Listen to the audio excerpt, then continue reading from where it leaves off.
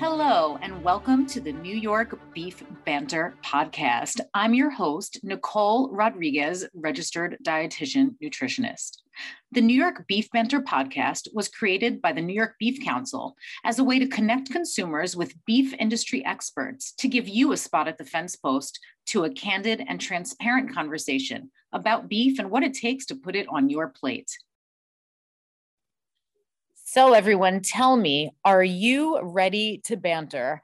Today, I could not be more honored to be joined by the one and only Dr. Sara Place, renowned beef and sustainability researcher, currently with Elanco Animal Health. Welcome. And also joining us today, Zack Welker of SK Hereford. He is a Region 1 Environmental Sustainability Award winner. It's going to be a great conversation. I want to dive right in. Thank you so much for joining me today on this conversation about sustainability. And I just want to kick it off. Is there one hard and fast definition of sustainability? What is yours? I'm going to go to Dr. Place first and then to Zack. Yeah, so it is a term that can have a lot of different meanings, but there's broad agreement basically that it encompasses the environment and social issues and economic issues, right? So basically we could say for sustainability and producing food, it's about producing food with environmental stewardship, social responsibility, and an economic viability, right? So all three of those things in balance. And the other component of sustainability is it's about, meeting the needs of the present, but also not sacrificing the ability of future generations to meet their own needs. So it's like that long-term focus and balancing all three of those areas. I'm hearing people, planet, profit. Basically, yes. Right. Yes. Gotta hit all three. Zack, you are out there every day doing the work. How do you define sustainability?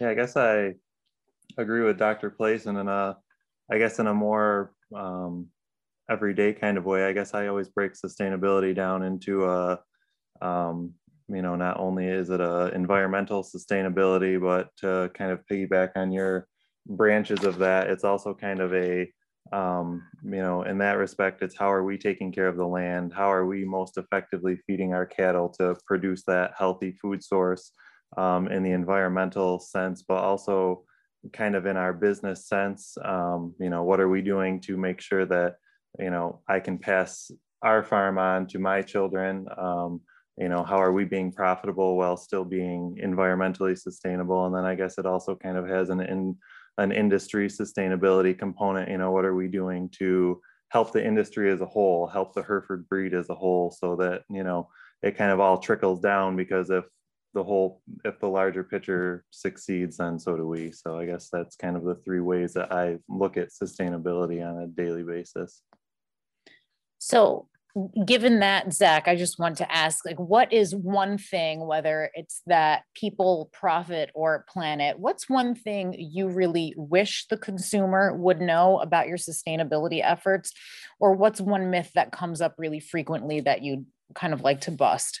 I guess one thing that I just always like to really hit hard on, and I think when we do tours on the farm, a lot of people are surprised to hear it. It's not something that they vocalize to us, but when you talk about just the volume and the sheer acres of land that we graze cattle on, that nothing else can be done on, and what we're doing to feed people while we're also, helping maintain those spaces that nothing else could be used for. And, with other words, just be overgrown, places where nothing could be utilized at all. So that's something that I really like to hit home to people, that we're really using some of this land that nobody else can use in a way that's, feeding people and connecting us to the consumer.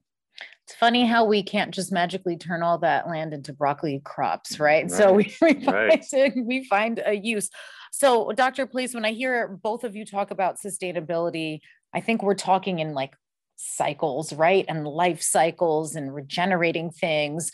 But cattle have a really unique role in this, let's call it like this sustainability cycle and cycles of regeneration. So Can you explain a little bit more about how cattle work within the environment to play their role in the health of the environment, us, themselves, the soil? Kind of take us through that a little bit. Yeah, for sure. I think we could spend a whole lot of time talking about all the different ways that Absolutely. cattle Yes. interface from that standpoint, right? And Zach could definitely provide those specific examples. But I think the one way to just really take his, big picture lens is like, well, what are these critters that we call cattle doing, right? They're basically consuming, human inedible grass mostly, right? Even grain finished beef, most of what they eat is grass. And of course, corn is actually grass. That's always a technicality there. Hold on. Can you say that again? Corn is actually grass, everybody. Corn is a grass, right? And of course, grain is just the seed head of a grass. So yeah, grasses are very important. But basically, when we think about what cattle are doing, they're taking that carbon that's captured by these plants, amazingly, via photosynthesis. And they're taking that carbon that we can't access because it's mostly bound up in this molecule we call cellulose, right? Most abundant organic compound in the world, where most of the solar energy is captured, but we can't digest it, right? But cattle, being ruminants, they have this really neat symbiotic relationship with all the microbes that live in their stomach. And those microbes help them actually break it down, right? Break that cellulose down. And so basically what these cattle are doing is unleashing solar energy that we can't access without them. And while they're doing that, right, they're obviously, they're producing high quality food, but they're also producing manure, and that can help in a lot of cases feed soil, right, or cycle nutrients, just as you were saying, right? And that's really the beauty of what cattle are doing is they are cycling nutrients. They are really important for soil health in a lot of cases. And basically, as Zack was saying, about that whole idea of land use, right? That's so important too, is especially as we sit here in New York State, there's so much land that you could definitely plow it if you wanted to, but it's highly erodible. Right. And that's the beauty of cattle is that in a lot of these landscapes, we're able to have a permanent crop, right? Grass, have that soil held together by roots, and yet still produce human food because we have these cattle in those systems, and still have cattle with white-tailed deer and turkeys and everything else on the landscape, right? So we have an ecosystem that is wild and functioning, plus we're still producing food, right? So that's just some of the ways where cattle production is so important from that cycle standpoint. So it sounds like not only are we doing these great things for the soil and of course us as consumers, I'm happy because I'm getting a steak at the end of all this, but I'm hearing this component and I feel like it just kind of like gets swept under the rug and no one talks about it, that the way beef farmers and ranchers care for the environment actually has this protective effect on other species, right? So Zack, I think you have some really special stuff going on at your farm, and it's not for no reason that you got this big award, this environmental sustainability award. So if you can speak to some ways that you utilize the environment around you, as in other industries and other farms that might be around you, and what species are specifically being protected through your sustainability practices. Sure. So I guess I'll kind of start kind of in a cycle of our year with some of the things that we do starting in the spring and going through summer and then into, when our cattle can't graze as much. I guess as far as starting the year, bordering around the permanent perimeter of our main farm and all the pastures, we have bluebird bird houses, bird boxes on every so many wooden poles where we can allow them to have a safe place and hatch out every spring.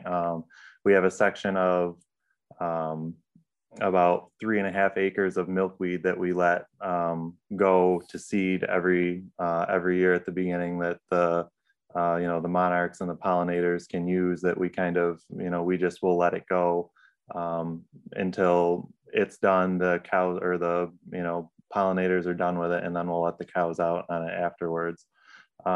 Getting into our grazing season, which can kind of fluctuate depending on what the spring weather is like. Sometimes we can get cows out on pastures in April, sometimes we're waiting till the middle of May. We pretty intensely rotationally graze, so talking to Dr. Place's comments about keeping up the nutrient levels in our pasture lands. Basically we're taking, say for instance, a 10-acre field, and we're putting a temporary wire through the first section of that field, to let the cows I usually try to do it for a day, to let them really clean that off, not overgraze it, but really not be able to pick through things and clean everything off. And then the next day we're moving that temporary wire, but I'm also putting one behind them so that they can't get on what they've already grazed. And then the regrowth process for that can start with the idea, for 35 to 40 days, that group of cows is back where they started for another grazing. So we're utilizing all the forages that are in there. We're keeping, that regrowth healthy, which in turn is, making a more nutrient dense forage for our cattle. They're producing more milk for the calves that they're feeding. The calves are growing better. The cows are sustaining better, and they're in more of a confined strip each day where they're allowing to, compact that soil a little bit more, to get a little bit, to have a concentrated area where their manure is going to kind of put nutrients back into the ground. So that's kind of our grazing season, which ideally will go from April to November. Sometimes it goes from May to October, we never know, but that's our practice. I pretty intensely rotationally graze. This year I had one pasture that we got 7 grazings off of, and probably could have gotten another one off of, had the weather allowed for us to, and it wouldn't have turned it into a mud hole if we had put the cows back out on it. But get through the grazing season. And we also have a neighboring farm who they're vegetable farmers, and we take their cabbage byproduct every year when they're getting ready to send it off to stores. We get their refusals. So right now we're getting a 10-wheeler dump truck load a day of cabbage that we're upcycling with our cattle. We're reusing it, and it really not only gives it, we don't only capture the nutrients from that, but it's also stretching out our forages, that we've made in the growing season to feed for the winter. So it's working together with everybody. And that's another kind of people aspect, where not only are we working it together with the consumers and the public, we're working together with other people, in the agriculture industry as well. I love hearing that, because, and Dr. Place, I think this is a stat I initially got from you somewhere down the line. It's that fruits and vegetables, I think both on the farm level and the consumer level, are the most wasted crop. Is that right? Yeah, they tend to be, right. And it makes sense, right? When you think about grocery stores and everything else, we like to see nicely displayed fresh fruits and vegetables, and then of course they go bad, right? So It is a higher percent waste as compared to a lot of, for example, meat that tends to be wasted a lot less. Yeah. So it sounds like I'm hearing 2 different things. Like, one, you're working in this greater ecosystem of Western New York, right? So you're helping out the farmer is helping you out. Less food is being wasted. I'm picking up on a little bit of a theme, like plants need animals, animals need plants. Is that pretty fair to say? And fair. Yeah. And Dr. Place, if you could maybe talk about how some of that plays out in terms of, like, how does our carbon footprint add up? Like, between us, as I'm an out and proud meat eater, I'm an omnivore. What would be the difference? Like, if I just stopped eating meat, but I didn't stop eating anything else. I didn't stop eating my fruits and vegetables, obviously. Like, what's the real impact if we were to play around with some of those numbers? Yeah. I think that's something that people see a lot. We see a lot of headlines about, like, dietary change, basically to try to reduce our carbon footprint. The reality is that one person's going to have basically, I mean, that's always kind of a discouraging thing to say, but basically no impact, right? If you change your diet. And really why that is because of some of these interconnections in the whole system, right? So it's this back and forth between, we have a lot of so-called byproducts or, would-be waste that goes to livestock production. And the other thing that livestock gives back to crop agriculture is manure, basically. And that's a way for us to cycle nutrients like nitrogen and phosphorus. And when we do that, that means we don't have to use as much synthetic fertilizer, right? So there was a study that came out a few years ago in the Proceedings of the National Academies of Sciences and really tried to look at this whole question of dietary change and looked at it in the most extreme way, which is basically saying, what if we truly like eliminated all farm animals in the US? Which is not going to happen, right? But it's just almost putting an upper cap on what is possible. And that study really found, you would reduce greenhouse gas emissions, but only by 2.6 percentage points. And that's with the animals being completely gone. Yes, which is the part that is not going to happen, right? Right. Most likely. Thank goodness. Yes. Or if we did, we would probably replace domestic ruminants with wild ruminants like bison, right? And then you're increasing, basically you're eating into your benefit, if you will, from that standpoint. Right. So it's not to discourage people, and obviously dietary choices are up to individual folks, but there's not a lot of impact from that standpoint. It's more about whether plant or animal agriculture, how do we help make that system better, regardless of what's on your plate, right? So it has a lower impact when it gets to you.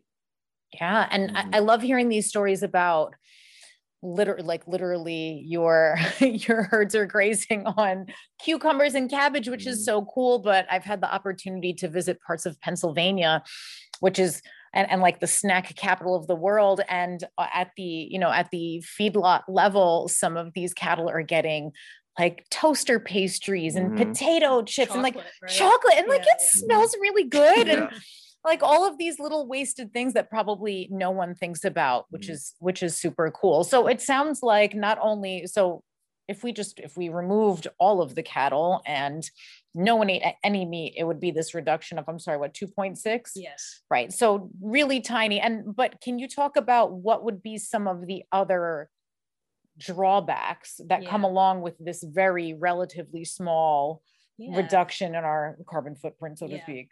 So the key thing there would be, of course, that standpoint of we would have to use more synthetic fertilizer, right? Like I mentioned, just because we're not having that nutrient cycling ability that we get with livestock. On the other side of the equation, though, from a nutritional standpoint, of course, we think about our food supply. The only source of, say, vitamin B12 in our foods, not thinking about supplements, but truly our foods, is animal source foods, right? So if we have that situation, we would actually produce more calories. We probably don't need more calories in America. I'm going to agree with you on that. We don't need more calories. Yeah.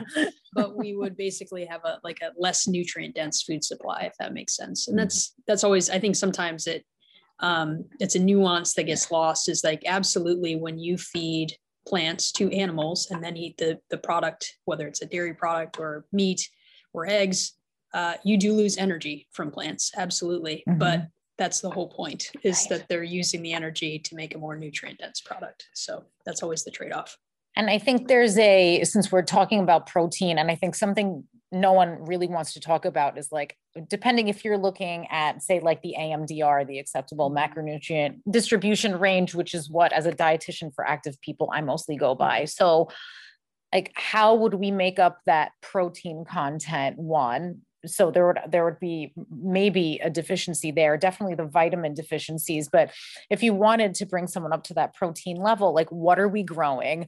How invasive are those species potentially? And do we even have the land? So I think there's a lot that people don't really think about as part of the whole equation there. And I think it is really important to point out that if you're looking at, say, I'm not going to eat meat on such a day of the week, then that impact is really, really, really tiny as an individual. So thank you for that. I think those numbers are really important.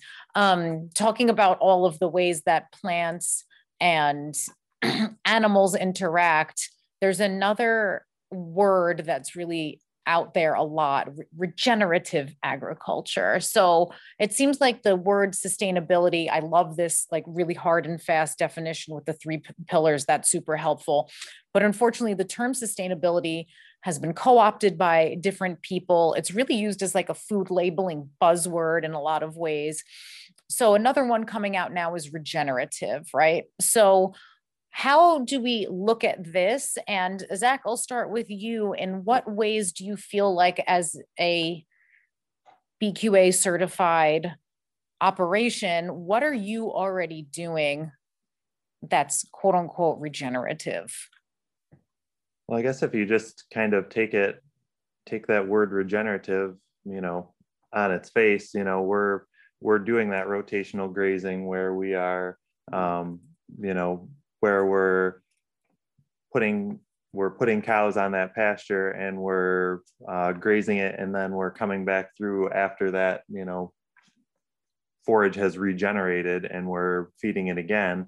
You know, and also I guess cows aren't something that necessarily go away. So, you know, that cow is, you know, when her calf this year goes into the feedlot or my replacement pen or wherever it goes, she's also regenerating another calf the next year. So, I mean, I guess, you know, there's probably more of a professional industrial definition for that. But I think that as it applies to us on the farm, you know, that's kind of a way that we're doing things regeneratively, if you will, from our perspective. So it sounds like it's built into that sustainability term in a lot of ways. Absolutely. Dr. Place, how do you feel about this term, regenerative agriculture? Yeah, I think it's one of those terms that actually there is not one set definition for the word regenerative, right? So that is one of the challenges always. And you know, we can use different terms, and I've heard some people say, well, I don't want to use sustainability because I don't want to just sustain what I'm doing. I want to make it better, right? And that's where a lot of folks gravitate towards that word of regenerative, is improving the resource base that you're working with, not just sustaining it. So sometimes I think those things have merit. Sometimes it's semantics, if that makes sense. Like at the end of the day, we kind of have to focus on the outcomes that we can make better. And a lot of times regenerative focuses on the principles of soil health, which are really, again, a lot of the things that Zack has talked about that he's doing of, you know, how can we, you know, we're always going to have inputs into the system, but how do we minimize those inputs as much as possible and really take advantage of the soil biology as much as we can? Well, and I think to your point of something that can be improved, you know, that's kind of what you're doing with the, you know, how we graze, how we care for the soil, the crops, the forages, the land, and, you know, also genetically with the cattle, you know, we're constantly trying to, you know, make our genetic base better, make our herd better, you know, both phenotypically, genotypically. There's so much that we can, you know, that we can gauge and that we can do in, you know, mating cattle and that kind of thing, which, you know, the registered cattle business and, you know, marketing genetics is really, you know, kind of a passion of mine. So I always look at it from a standpoint of that too. You know, I guess to kind of circle that back around to kind of everything we've talked about so far. It's always something that I bring up on tours that we do at the farm and this kind of thing, that, you know, people don't understand that, you know, how much time all farmers and ranchers, but particularly registered breeders who are, you know, trying to do that, pay attention to the genetics of their herd and trying to improve it. And, you know, sustainability and everything that we've talked about is linked to that, you know, both phenotypically and genotypically as well, because genotypically we can, you know, we can determine feed efficiency in the Hereford breed, you know, and dry matter intake and things like that. You know, and phenotypically we're always striving for, you know, that cow that's got the right set to her leg, that cow that can travel well to all of the places where we need to get her to graze, to, you know, produce milk and sustain herself, grow her calf, that kind of thing, you know, and right down to, you know, the udder and the teat traits of our cows. Because when you're talking about sustainability and the environment as a whole and efficiency, you know, to be more on the farm breeder term, you know, we have to have a cow that has the right size udder and the right size teat, because when these cows are out in the field having calves in the spring, you know, they need to be structurally sound in their udder and their teat so that that calf can nurse, can, you know, get its first drink of colostrum, and because that kind of sets the whole tone for everything. Because if we have a calf that can't get going because of the structure of its mother, then we're putting stress on that calf, it's getting sick, and what are we doing down the road? We're having to feed it more and use more different types of you know, methods on that to get it to the same place that a calf that gets that healthy start from a good cow would surpass it quicker. So that's, something that not a lot of people think about, but it's something that I always like to engage the public on, that there is more that goes into it than just us looking at our cows out on a pasture every day, So obviously, I think as a whole, the industry has leveraged a lot of developments and advances in science over the past, say, 60 years. And we know that between like the 60s and 2019, there's been this reduction in emissions per pound of beef produced, something like 40%, but we're also producing 67% more beef per animal, right? So it sounds like we're producing larger yet leaner animals. Is that fair to say? Or in some cases, that's what's driving it. Okay. And then other parts of it is kind of what Zack had mentioned. This kind of gets in the weeds of it, but just like reproduction of beef cows makes a big difference. So Sure. The idea of like how many mama cows do you need out on the landscape to produce a given amount of beef in the country? And so all those animal husbandry items that Zack outlined are incredibly important there. So I think that's the beauty of it, is a lot of times there's these synergies of, the better that we treat animals, the better they are in terms of health and their welfare. The better they treat us. Exactly. So sometimes I think folks have that kind of flipped in their mind. They assume if we produce more or get more efficient, that must be degrading animal health or welfare, but it's actually the opposite, right? Yeah. I think there's a lot of confusion surrounding the sustainability piece and how it gets kind of entangled with animal welfare. But really what I'm hearing from you both, it's a combination of leveraging genetics in a couple of different ways, husbandry, I'm sure, but then what other actual animal welfare kind of high points do you think factor in? Like, are antibiotics a factor, or just general veterinarian care? Like, has that changed a lot since the 60s? Has that changed a little? Has feeding changed a lot or a little? So what is everything that you all have done since the 60s that's led to these numbers of producing more beef while reducing your impact? I guess I don't like to talk in terms of antibiotics, just because it is such a hot button issue, I guess. And you like to be clear that they're on a prescription basis, that, we don't just, wield them blanket like to every animal. But Yeah. I guess to answer your question, I think that, kind of in the collaborative sense, people like Dr. Place, who are resources to us on the farm, kind of pushing us to do things more efficiently, to provide us with these numbers and this data that is going to show us that, not only is it going to be better for our cattle, for the environment, it's also going to affect our bottom line. I think that the collaboration, between the times that you're talking, has gotten a lot better. We know a lot more, we're able to research a lot more. And I think that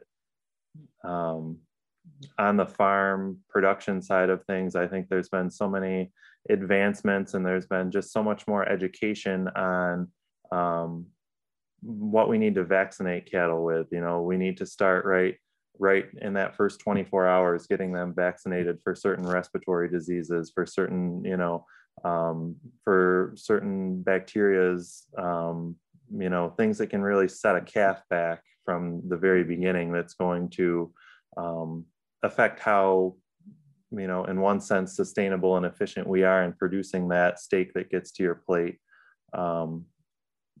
It's going to affect that, but that's also going to affect our bottom line, because that's where you do get into the antibiotics, and you do get into this animal needs to be on feed longer, which is going to, cut into our profit, because we have to keep it longer to finish it. So I think that,